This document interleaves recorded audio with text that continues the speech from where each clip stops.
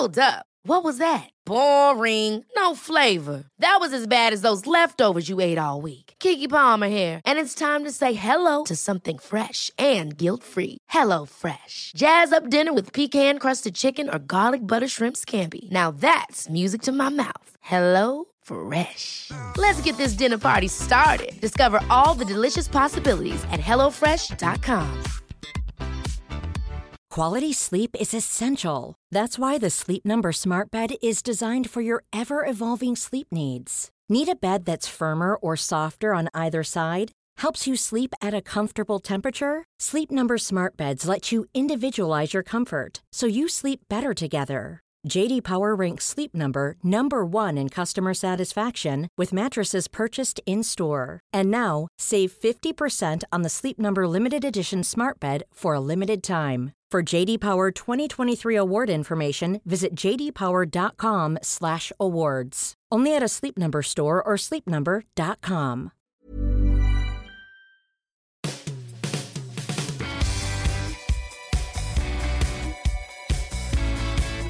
Welcome to the Football Writers Podcast, featuring me, Mike Calvin, Miguel Delaney of The Independent, and Paul Hayward, the author and columnist. Football is in a state of flux. It raises difficult issues and stimulates uncomfortable debate. Don't know about you, but I found the atmosphere around Chelsea's game against Newcastle on Sunday thoroughly depressing. We'll look at that later. But first, let's focus on the bigger picture. Football is changing, perhaps faster than we realise. Now, Miggs, you've written about the potential revival of the Super League idea. Has it ever gone away? No, and I suppose that was almost indicated immediately by the belligerence of the three main Central European clubs behind it, Barcelona, Real Madrid and Juventus, in taking the court case to the European Court of Justice. And I genuinely don't think it's an exaggeration to say that court case, which could be anything to... It could take anything between 6 months or 18 months to be heard, if it's heard at all, will dictate the entire future of football. Because it comes down to whether it will decide whether only UEFA or FIFA can organise or give sanction for competitions to be organised, or whether clubs can organise their own competitions. But of course, what the latter actually means is these big European clubs basically want to create a Premier League style federation, a members association where they have where they are shareholders, that really replaces UEFA as the power in the game.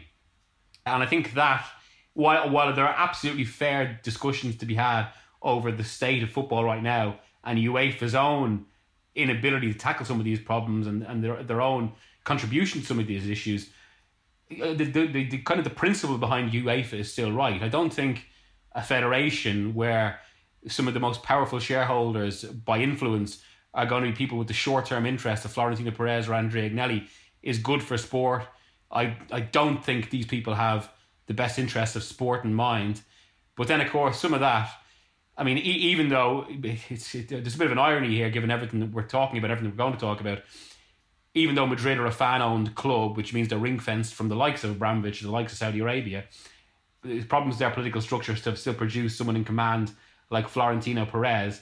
But all of this indicates a really problematic point of where we are in the game's history, where a group of super clubs have grown to a certain size for different reasons that is essentially distorting the sport, and has also had the effect where it's because of their sheer size and the political capital that affords them, it's attracted huge geopolitical interests to get to the point where we have Roman Abramovich wanting to buy Chelsea, which is 19 years ago now, and we have Saudi Arabia looking to buy Newcastle, or Abu Dhabi looking to buy Manchester City, because of what football represents. And that has had an awful lot of fallout. At the moment, it's leading to existential questions over Chelsea Football Club and whether they can exist. I think they will, but there's still so many questions. And a lot else going on in the game. And it just feels like, I suppose, the Chelsea situation sums up. You mentioned the atmosphere at the game on Sunday.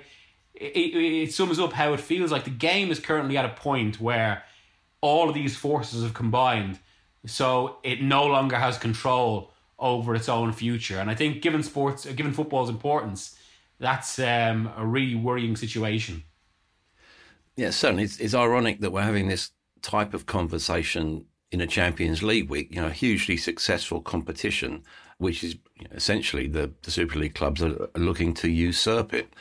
Paul, what do you think the future does look like? Are we sort of working towards almost a two-tier game? You've got that sort of global NFL type model, with all the geopolitical and financial connotations that will bring, and maybe a more traditional domestic scene. You think about it, we're already seeing a shift in fans' attitudes with support for localised non-league clubs, for instance.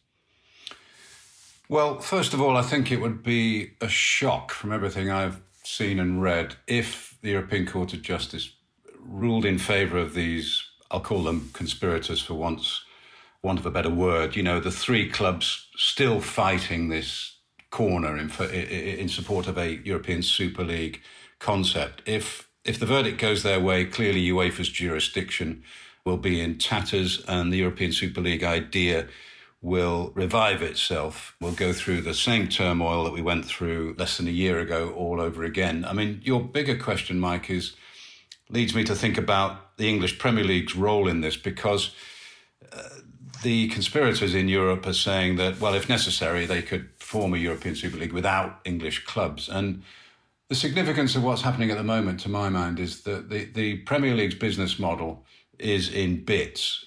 10% of the Premier League clubs have been affected by sanctions against Russian oligarchs, Everton and Chelsea. The war in Ukraine has focused attention on Saudi Arabia's ownership of Newcastle. There's no legal impediment to that, but there's certainly an extra kind of moral scrutiny of that. So the wealth and the power of the Premier League is built on the idea that anything goes. It's an extreme laissez-faire model.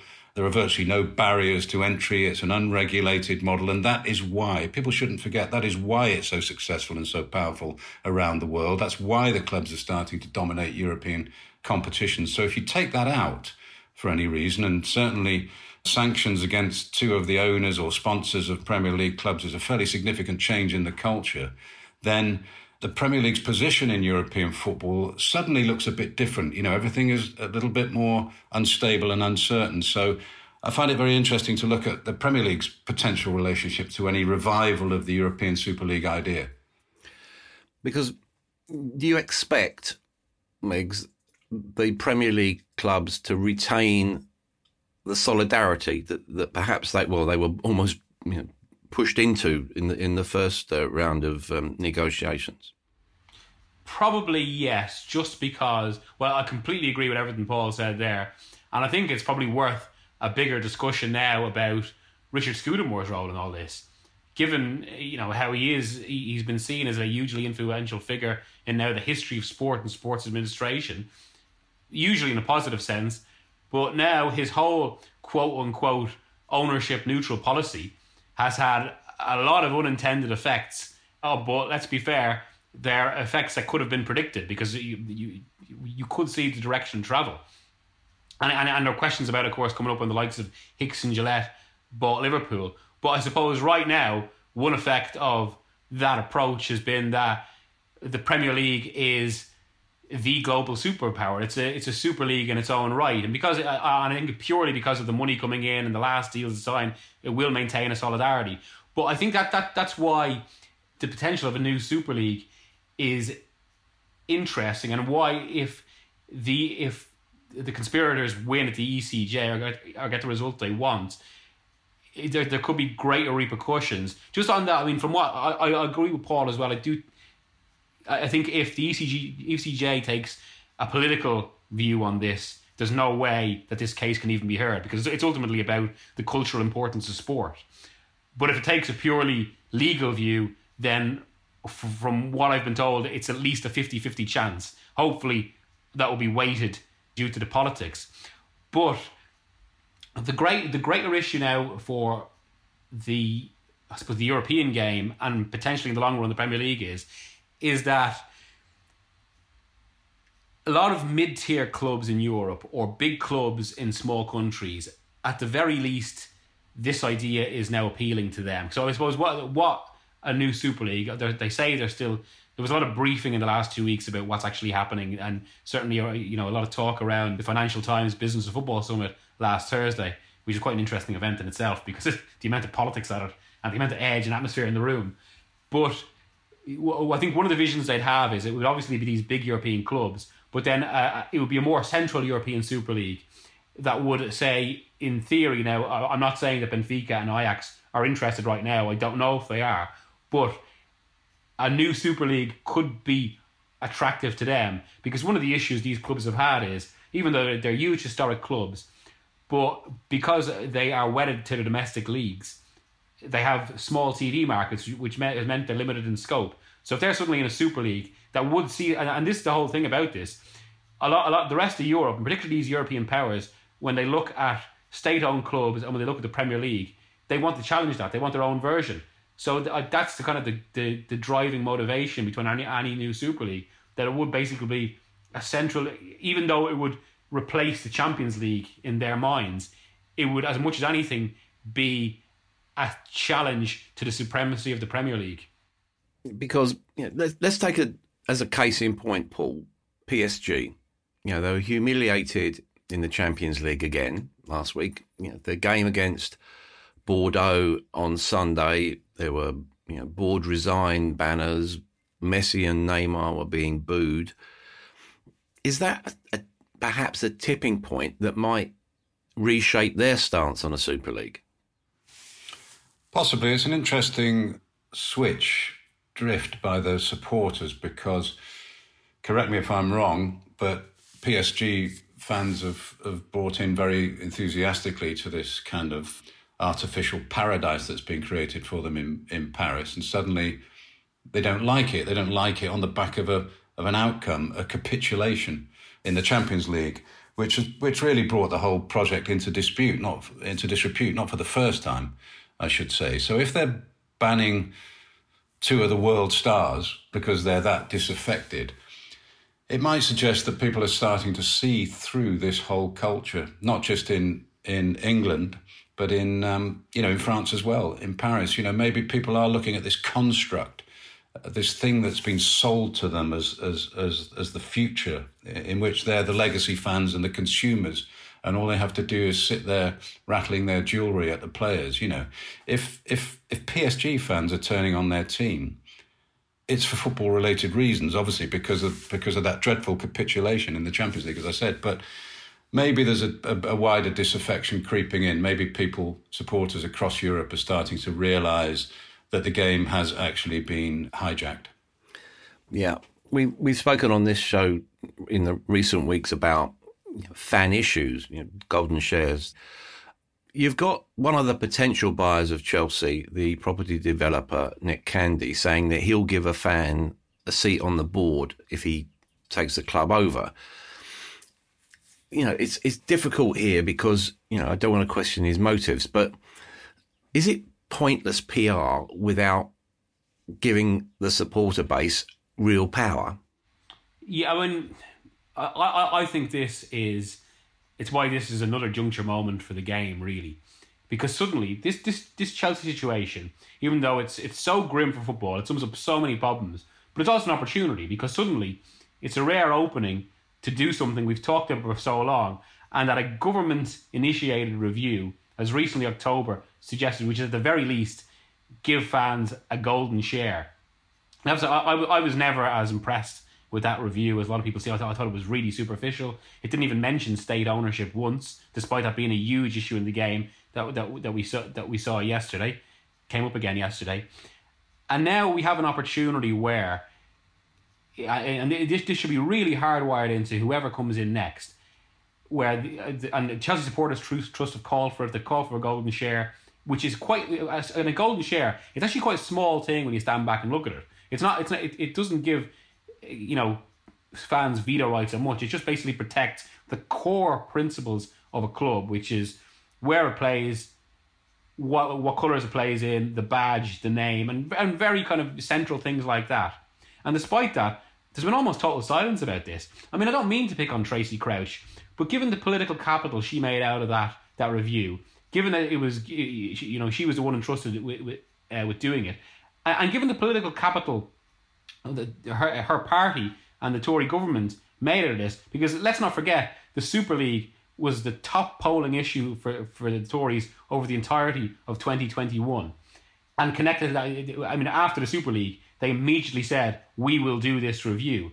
And despite it, there's been total silence. Why isn't Tracy Crouch in the media about it? Now, I raised this the other day on Twitter and in a piece that I did for The Independent, because people in football and politics had been putting to me, why is the Tory government and specifically Crouch quiet on this? She responded to me on Twitter. I sent her an email asking for an interview. Still haven't got a response from that. She didn't articulate any of her thoughts on this. And I do find that it's worthy of comment that we have an opportunity for one of the few tangible solutions that review offered, and we're not exactly seeing much follow through on it, despite this being a huge opening for football. Yeah, well, I'll come on to your experiences at Chelsea on Sunday, Migs. I just want to, I said right at the start of the show, Paul, that I found it really depressing, the atmosphere around that Chelsea-Newcastle game. Again, as an observer yourself, what were your feelings about it? Well, it was an incredible confluence of events that Chelsea should be playing Newcastle on that day. And something really struck me, Mike, about the build-up to that game. The previous day, as we know, Roman Abramovich had been disqualified as a director at Chelsea on the back of the sanctions imposed by the UK government. But on that same day, 24 hours before the game, 81 men were executed in Saudi Arabia for various so-called crimes. And the reason that struck me so hard was that if Saudi Arabia cared what people thought about them, they wouldn't have done that the day before they played Chelsea at Stamford Bridge. They'd have delayed those awful executions. They'd have strung out the cases or whatever. And they're so emboldened, really. They didn't care about the PR of it. They just went and did it anyway. And this shows that as soon as you validate a sovereign wealth fund, a state buyout of a football club from a nation with a human rights record like that, they'll really rub your nose in it. There was no attempt to conceal what happened in Saudi Arabia yesterday. And then the following day, a club that's 80% owned by the Saudi government trots onto the pitch at Stamford Bridge to play a team whose owner has been disqualified and sanctioned. That is an incredible convergence of events. And I'm sure we'll talk about this later, but it's remarkable to me that there are so many people willing to try and tell you that that's all irrelevant and you shouldn't be talking about it, and why don't you just stick to football, and what's this got to do with football? Well, it's got a hell of a lot to do with football, because Chelsea, for example, have won 21 trophies and are one of the powerhouses of the European game precisely because Roman Abramovich was able to bring the wealth that he brought to the club over 20 years and build it up in the transfer market and with facilities and infrastructure. So these issues cannot be divorced, despite the attempts of many people in this country to do so yesterday. You were there, Migs. What was the mood like? Strange, I have to say. It was mostly quite subdued. Now, I was talking about this to John Murray yesterday, the BBC commentator, and we were discussing whether some of this is all a subdued atmosphere like that. Do you imagine it because it's what you expect, and also because it was a relatively early kickoff, or 2 o'clock rather than 4 o'clock on a Sunday or 4:30, and you kind of have a certain image for it. But I think as the day wore on, you definitely could sense, I think, a slight tension in the air. And for me, that tension actually mostly transmitted, or was mostly noticeable, between Chelsea fans, because I think there was, and from talking to friends that are Chelsea fans since, and some of the guys involved in the likes of the Supporters Trust and other bodies like that, or other fan groups like that, there basically was a concern that people would start singing about Abramovich.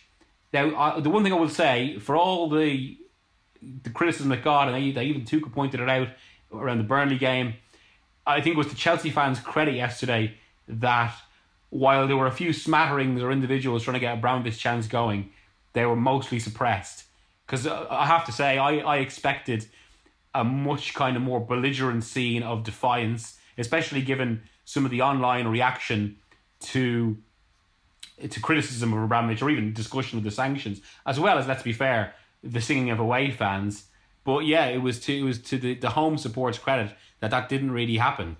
But it did play into kind of maybe an uneasy day that was really only kind of started to maybe feel like a more normal football match, actually probably after the initial Havertz and Byrne incident, because that one was kind of, because of suddenly what was perceived as a football injustice, it kind of brought people back. But of course, as Paul has spoken about there, it wasn't a normal football occasion. And he's absolutely right. I mean, it's something I keep coming back to myself. When people say, what's this got to do with football? It's got everything to do with football. What happens off the pitch informs what happens on it. As Paul has said, the takeover off the pitch and Abramovich buying it and why he bought it, it made Chelsea a superpower.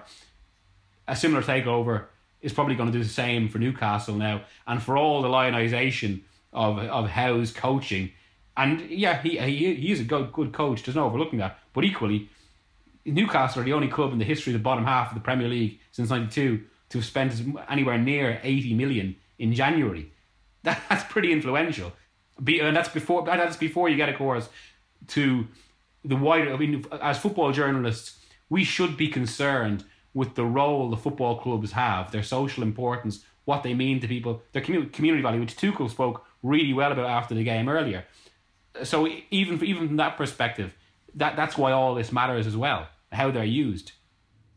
How impressed have you been, Paul, by Thomas Tuchel? You know, as Mick's referred to there, he gave measured responses to the inevitable questions and probably, made a better fist of it, to be honest, than Eddie Howe did.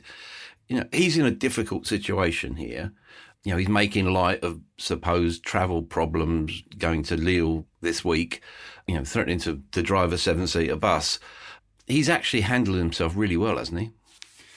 Yeah, I think the most important thing about him is that he started to admit that there was a problem and that there was a shadow hanging over the club before Abramovich was sanctioned by the UK government. That took some courage, really, because I remember people saying when he did that, well, that's the end of him. Abramovich will catch up with him at some point further down the line for that, because he should have said nothing or should have stayed loyal, should have dodged the question. He didn't.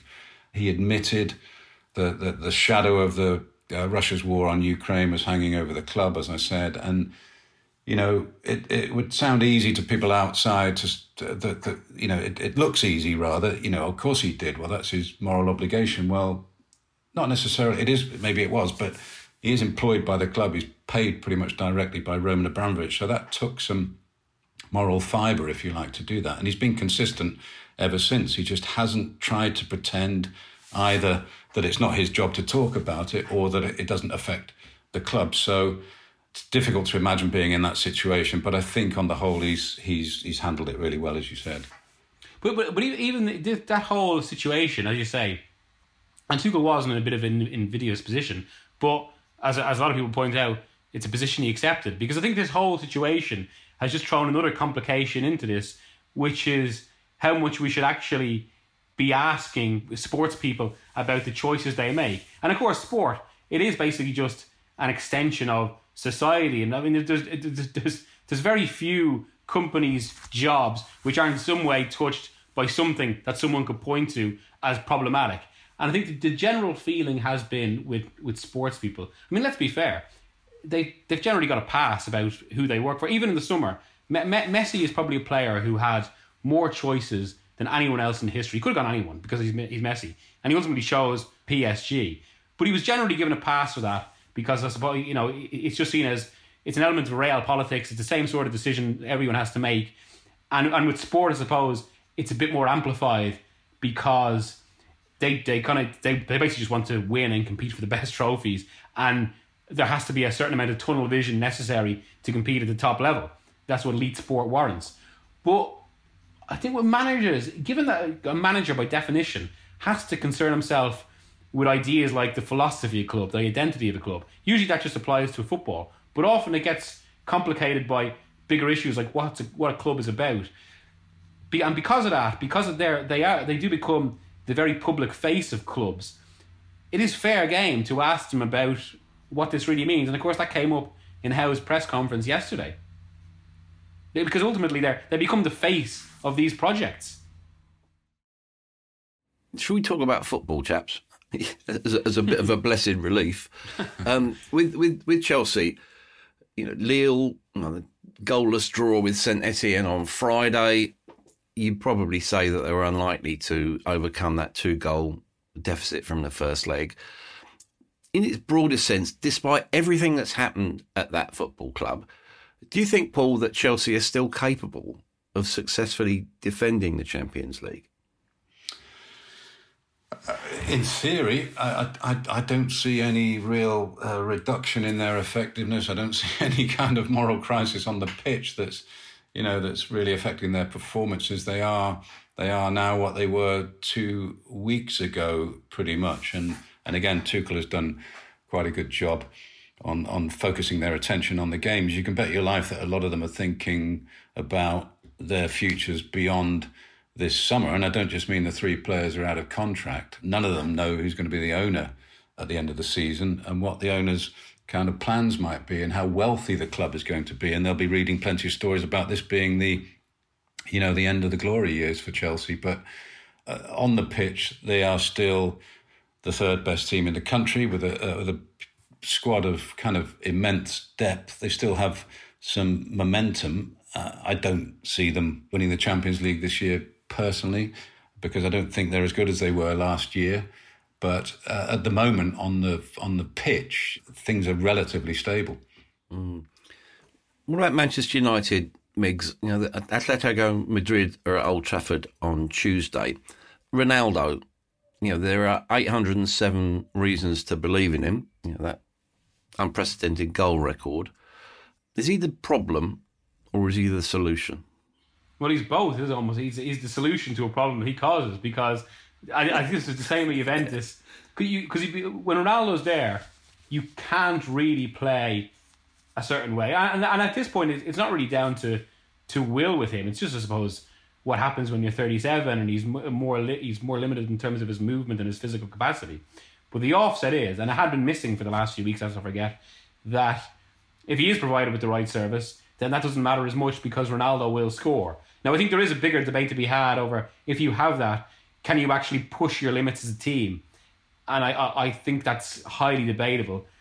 But for the moment, I mean, I suppose what articulates this a lot, or what kind of crystallises this issue, and it's why the Champions League is so central to United's season, is that United are basically in this last 16 game because of Ronaldo's goals in the group stage. He's also a player who has had... Basically, Atletico Madrid have had a psychological complex over Cristiano Ronaldo for most of the last decade. He's been involved in a remarkably high proportion of the European exits before you even get to what he did to them in the Liga. So again, if Sunday's game, as Paul said, was an interesting confluence of political factors, Tuesday's game is actually an interesting confluence of pure football factors, most of those revolving around Ronaldo, which is where he is in the United team, how much longevity he's got in the game, his European legacy, and also his relationship with Atletico Madrid. Yeah. What do you make of the Marcus Rashford situation, Paul? Is it a case of almost arrested development here? He does seem to have been poorly coached and perhaps overplayed. Rangnick's basically saying, well, I think he said it makes no sense to put any energy into the debate about his future. That struck me as being pretty significant. Yes, it's. We've been talking about this for quite some time now, and that fact alone tells you that there is a problem, probably on both sides. I mean, I think Rashford's problem in the team has been that he's been moved around too much. He's had a lot of injuries. He looks to me like someone who's taken to heart quite deeply Man United's poor form, their unreliability, their inconsistency. It seems to get to him. And he has looked for quite large parts of this season, particularly like a disaffected player, an alienated player. And obviously a lot of the analysis has picked up on his sort of lack of movement, lack of energy, lack of intensity. And obviously, we know what his character is like. He's a very committed, admirable young footballer. But in his appearance, it looks like either he's sort of lost his way tactically, technically, or he doesn't feel very happy there. I mean, it can be as simple as that. We look for complex explanations for things, but sometimes people just don't want to be there. They want to get away. And I wouldn't blame any Manchester United player most weeks for thinking, I'd quite like to get out of here because it's going nowhere fast.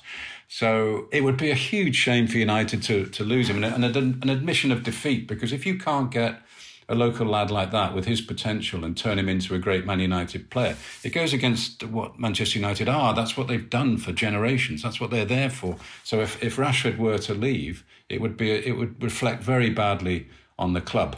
But it might do him some good. Maybe that's what he does need, a fresh start somewhere else. Mm. You mentioned that Atletico, Miggs, 4 La Liga wins on the bounce without really impressing. This strikes me as the ideal situation for Simeone to renew his reputation at Old Trafford. What do you think? Yeah, completely. And it's interesting because Simeone, from what was probably the peak of his reputation around 2014, 2017, in a time when Atletico won their first title under him and got to 2 Champions League finals, it feels like it has wavered a lot since. I think some of that has been due to the football that he plays, which is certainly, say, closer to Jose Mourinho than it is to Jurgen Klopp or Pep Guardiola. And also the Atletico have wavered a bit since. They've had some fallow seasons, then they go and win the league, although it was a league, I suppose, when Barca and Madrid had dropped off. And then they've had this season where initially they had a huge drop-off, but are coming back. So maybe, and I suppose the nature of the club they are, there will be natural ebbs and flows, because they're always kind of fighting the tide, because they're up against the two much wealthier clubs. But maybe they're on a little bit of an upward curve now, and it's possible to come into the sort of form that's particularly dangerous for Manchester United. And I have to say, I'd put this game very much a 50-50. Liverpool, meanwhile, Paul, are at Arsenal on Wednesday in the Premier League. Arsenal have taken 28 points from 33. They look to be cruising to 4th place at least. Is that a potential tripping point for Liverpool, do you think? Yes, it is. I think, if you looked at the two teams brutally, you would say that Arsenal are on the way up, and as you said, have strung that impressive sequence of results together.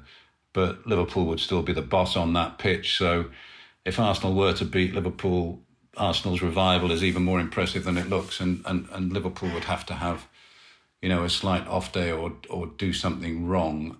Liverpool are back to being a kind of winning machine. Everything they do comes off. They don't always win games impressively, but they've developed the knack of doing what they need to do to win games, and Klopp's changes as well during games are impressive. Of course, I think that, obviously the Liverpool squad depth is much greater than it was last season and the season before. And I'd even go so far as to say that in many ways it's stronger. It's a stronger squad than Manchester City's squad, because he has a greater variety of weapon off the bench, I think.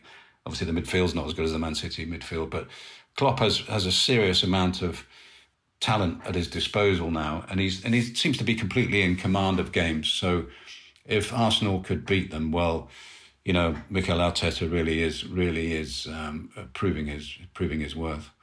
I've been really struck, Miggs, by Martin Odegaard. I think he's been exceptional, isn't he? Yeah, Odegaard. It's all the more astute and impressive a signing, given that there wasn't that much interest in him in the summer.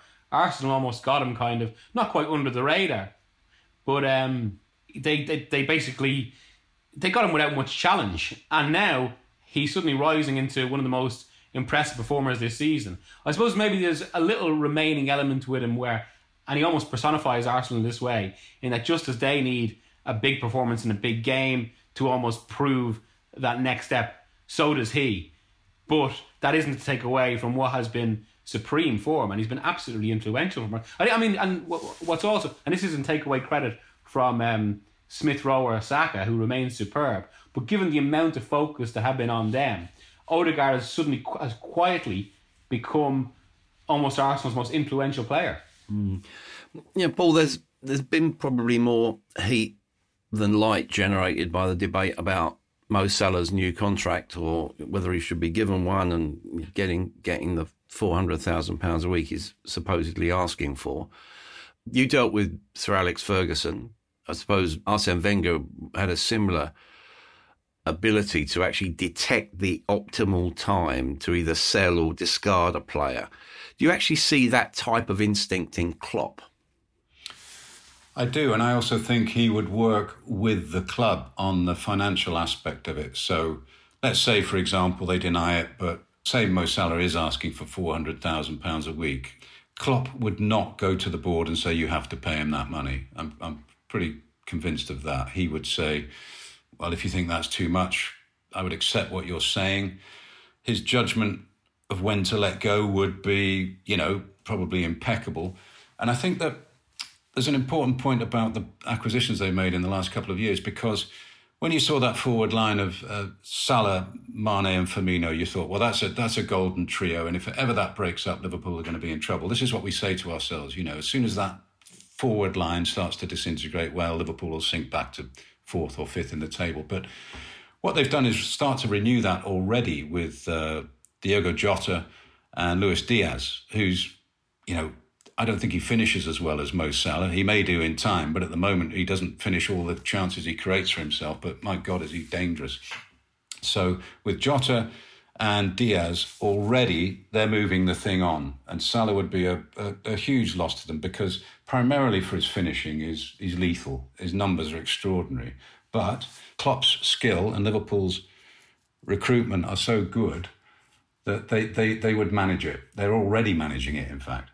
Yeah, I totally agree. And this is possibly an unpopular view, but my long-term principle has been, or something I regularly argue, once a player gets past a certain age, and it's quite a young age, I'd say 24, 25, be prepared to sell him. Because it comes down to fundamentals of sport. You can't be relying on any one individual indefinitely. There will come a point where you have to adjust. So if there's any sort of complications, difficulties, it's better to react. And I would actually put, for all we criticise the events at the top of this, and for all their own history complications, the football operation has been run very well. And I remember a policy that worked so well for Juve in the 90s and up to the mid-2000s was, if they got the right offer for any player, they take the business. And look, they sold Zidane in 2001, reshaped the forward line, and then suddenly started a new cycle where they won the league. Now, actually, I think some of those titles have since been taken off them through Calciopoli, but it's beside the football point. Similarly, in the 90s, when they got to that sequence of Champions League finals, they changed the forward line every single year. They won the Champions League with Vialli, Ravanelli, and I think it was initially meant to be Baggio, but of course he got injured and they eventually sold him on to Milan, and Del Piero took his place. Then the next season, they got to the final again, lost against Dortmund, they should really have won, but Vialli and Ravanelli were both in England. And by 98 it was changed again. And that would be that would be my principle. You're going to have to... I argue the same thing for Spurs with Kane in the summer. There comes a point where you're going to have to adjust around a player, and it's better to try and adhere to the principles of what a football team is actually about, which is a team game. And I think that's what Klopp has done expertly, as Paul referenced there. He's built a structure that, as much as it feels like it can be dependent on the performance of individuals, it's not. There's much more to it than that. And yes, the structure means that some of those individuals go to super levels, as you've seen with Salah, but there's more to it than that. And it's why, also I think, because I have to say, given what we're seeing in the world right now, some of the posturing by Salah's camp, if not necessarily Salah himself, or you have to presume this happens with his knowledge, it seems a little bit more distasteful. Like his agent kind of posting those laughing emojis the other day. It just feels a little bit wrong in the wider context.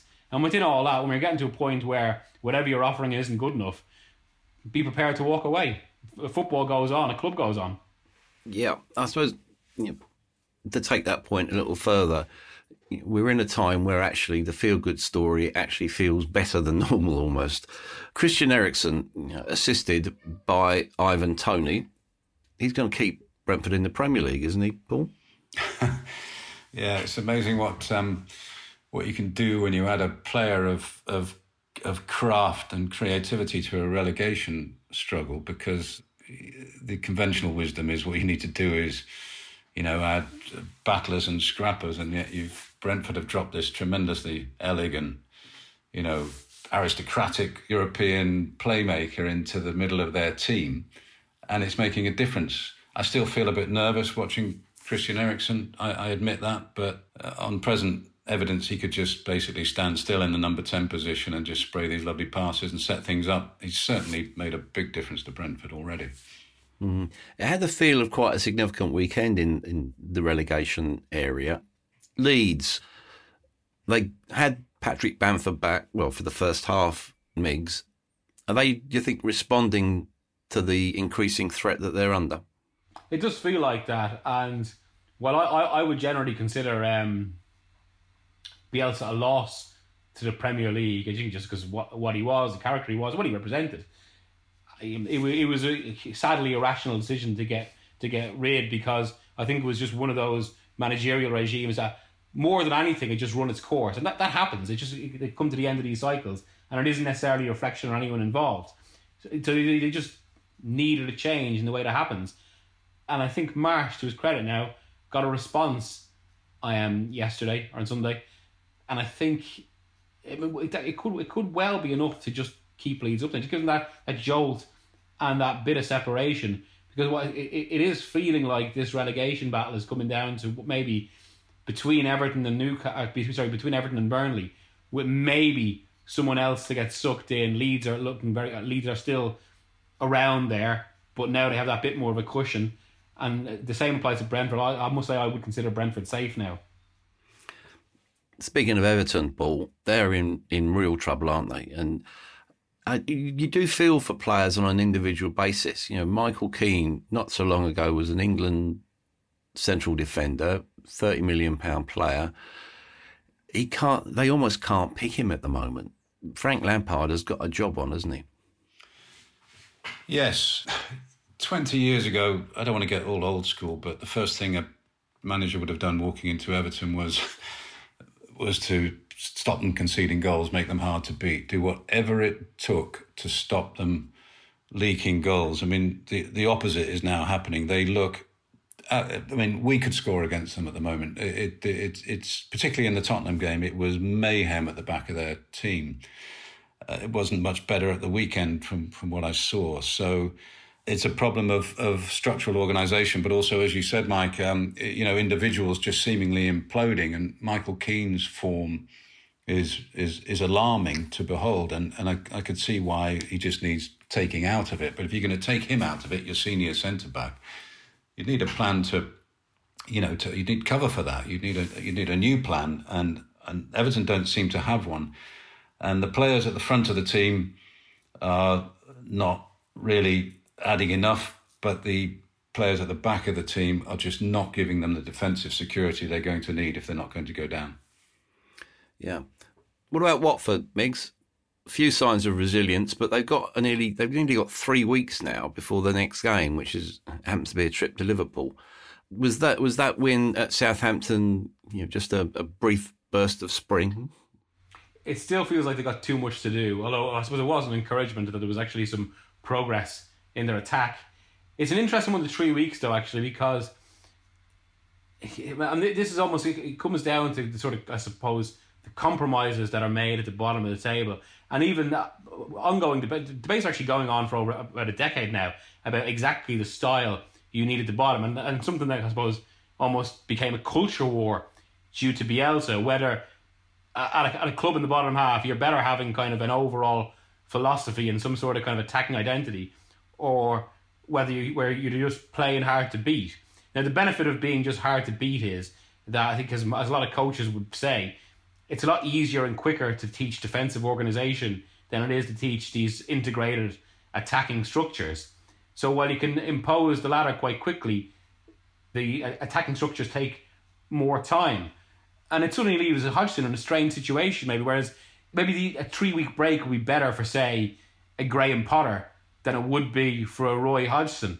And suddenly there's this danger that they have this chance of momentum, and that momentum is maybe already going to be just snuffed out just through no fault of their own, just because they've got such a long wait to the game. With the next game, as you say, Liverpool. So suddenly they could be looking at a 4-week wait for the next chance of at least a winnable fixture, shall we say. And maybe sometimes that's what happens in the bottom, really. It's an issue, because points are at such a premium, it becomes an issue of timing and misfortune to the schedule as much as maybe the failings of a manager or a team. Because I think there has been progress from Hodgson, as you would always expect. He does always get some effect, but it would be surprised if it's going to be enough. Yeah, I think there'll be a few more twists and turns before we're through with this one. And also, you look at fixtures like Thursday's game at Goodison against Newcastle. That's got significance written all over it as well. We've had to, in this episode, deal with some pretty big issues. I'd just like to end it, if I could, chaps, with a pretty personal question to all of us. If football is a platform for so many of the ills of modern society, why do we keep coming back to it? Paul? Well, because it's a lifelong love. It's the world's greatest game. It becomes part of you after a while, from childhood onwards, if you really come to love it. And if you see your game, your lifelong love, effectively being taken away from you and repurposed as something else, something it was never meant to be, ripped out of communities, ripped away from tradition, ripped away from its whole essential meaning to become a plaything, a portfolio item, a tool of nation states, a way of moving money from one country to another, a billboard, a commercial exercise. When you see that happen to something you love, your instinct is to resist. And so that's what we're doing, inwardly or outwardly. We're all resisting what you might call the theft of the game, or certainly the hijacking of the game. And the more people do resist publicly, not just internally, the quicker we'll get back to a game that belongs to the people and not the plutocrats. Do you identify with that, Mix? Yeah, completely. And in fact, for all that I found Sunday quite a disturbing occasion for what it said about where football is and how it will be viewed within its history, it still had a moment that actually reminded me of exactly what you're talking about. In fact, I have to say, it was your email when I saw the question at the bottom, which gave me my intro and my outro for my article yesterday. we keep coming back because the simple beauty and reaction to moments like what Havertz did, a great touch that gets you off your feet. It's just exciting to watch. And then B, it's the effect on people that suddenly in that moment, a lot of worries are forgotten. People feel like Tuchel spoke beautifully about it after the game, where he said it's joy, it's relief, it's even anger. Football makes you feel alive, and that is precisely why it should be protected, because it's too important to be touched by these more important real world concerns. Yeah, innocence is an increasingly rare commodity in football these days. But I was scrolling through social media this weekend, which, to be honest, wasn't a nice task. But I noticed a couple of posts in which parents took their children to a match for the first time. You could see in the photographs the sense of wonder in the kids' eyes, and you can sense lifelong attachments, what you talk about there, Paul, being formed. Now, that, dear listener, is what the game can be about, and it's such a shame that's so easy to forget. In the meantime, I'd just like to thank Paul and Miguel for keeping the faith, and thank you for listening to the Football Writers Podcast.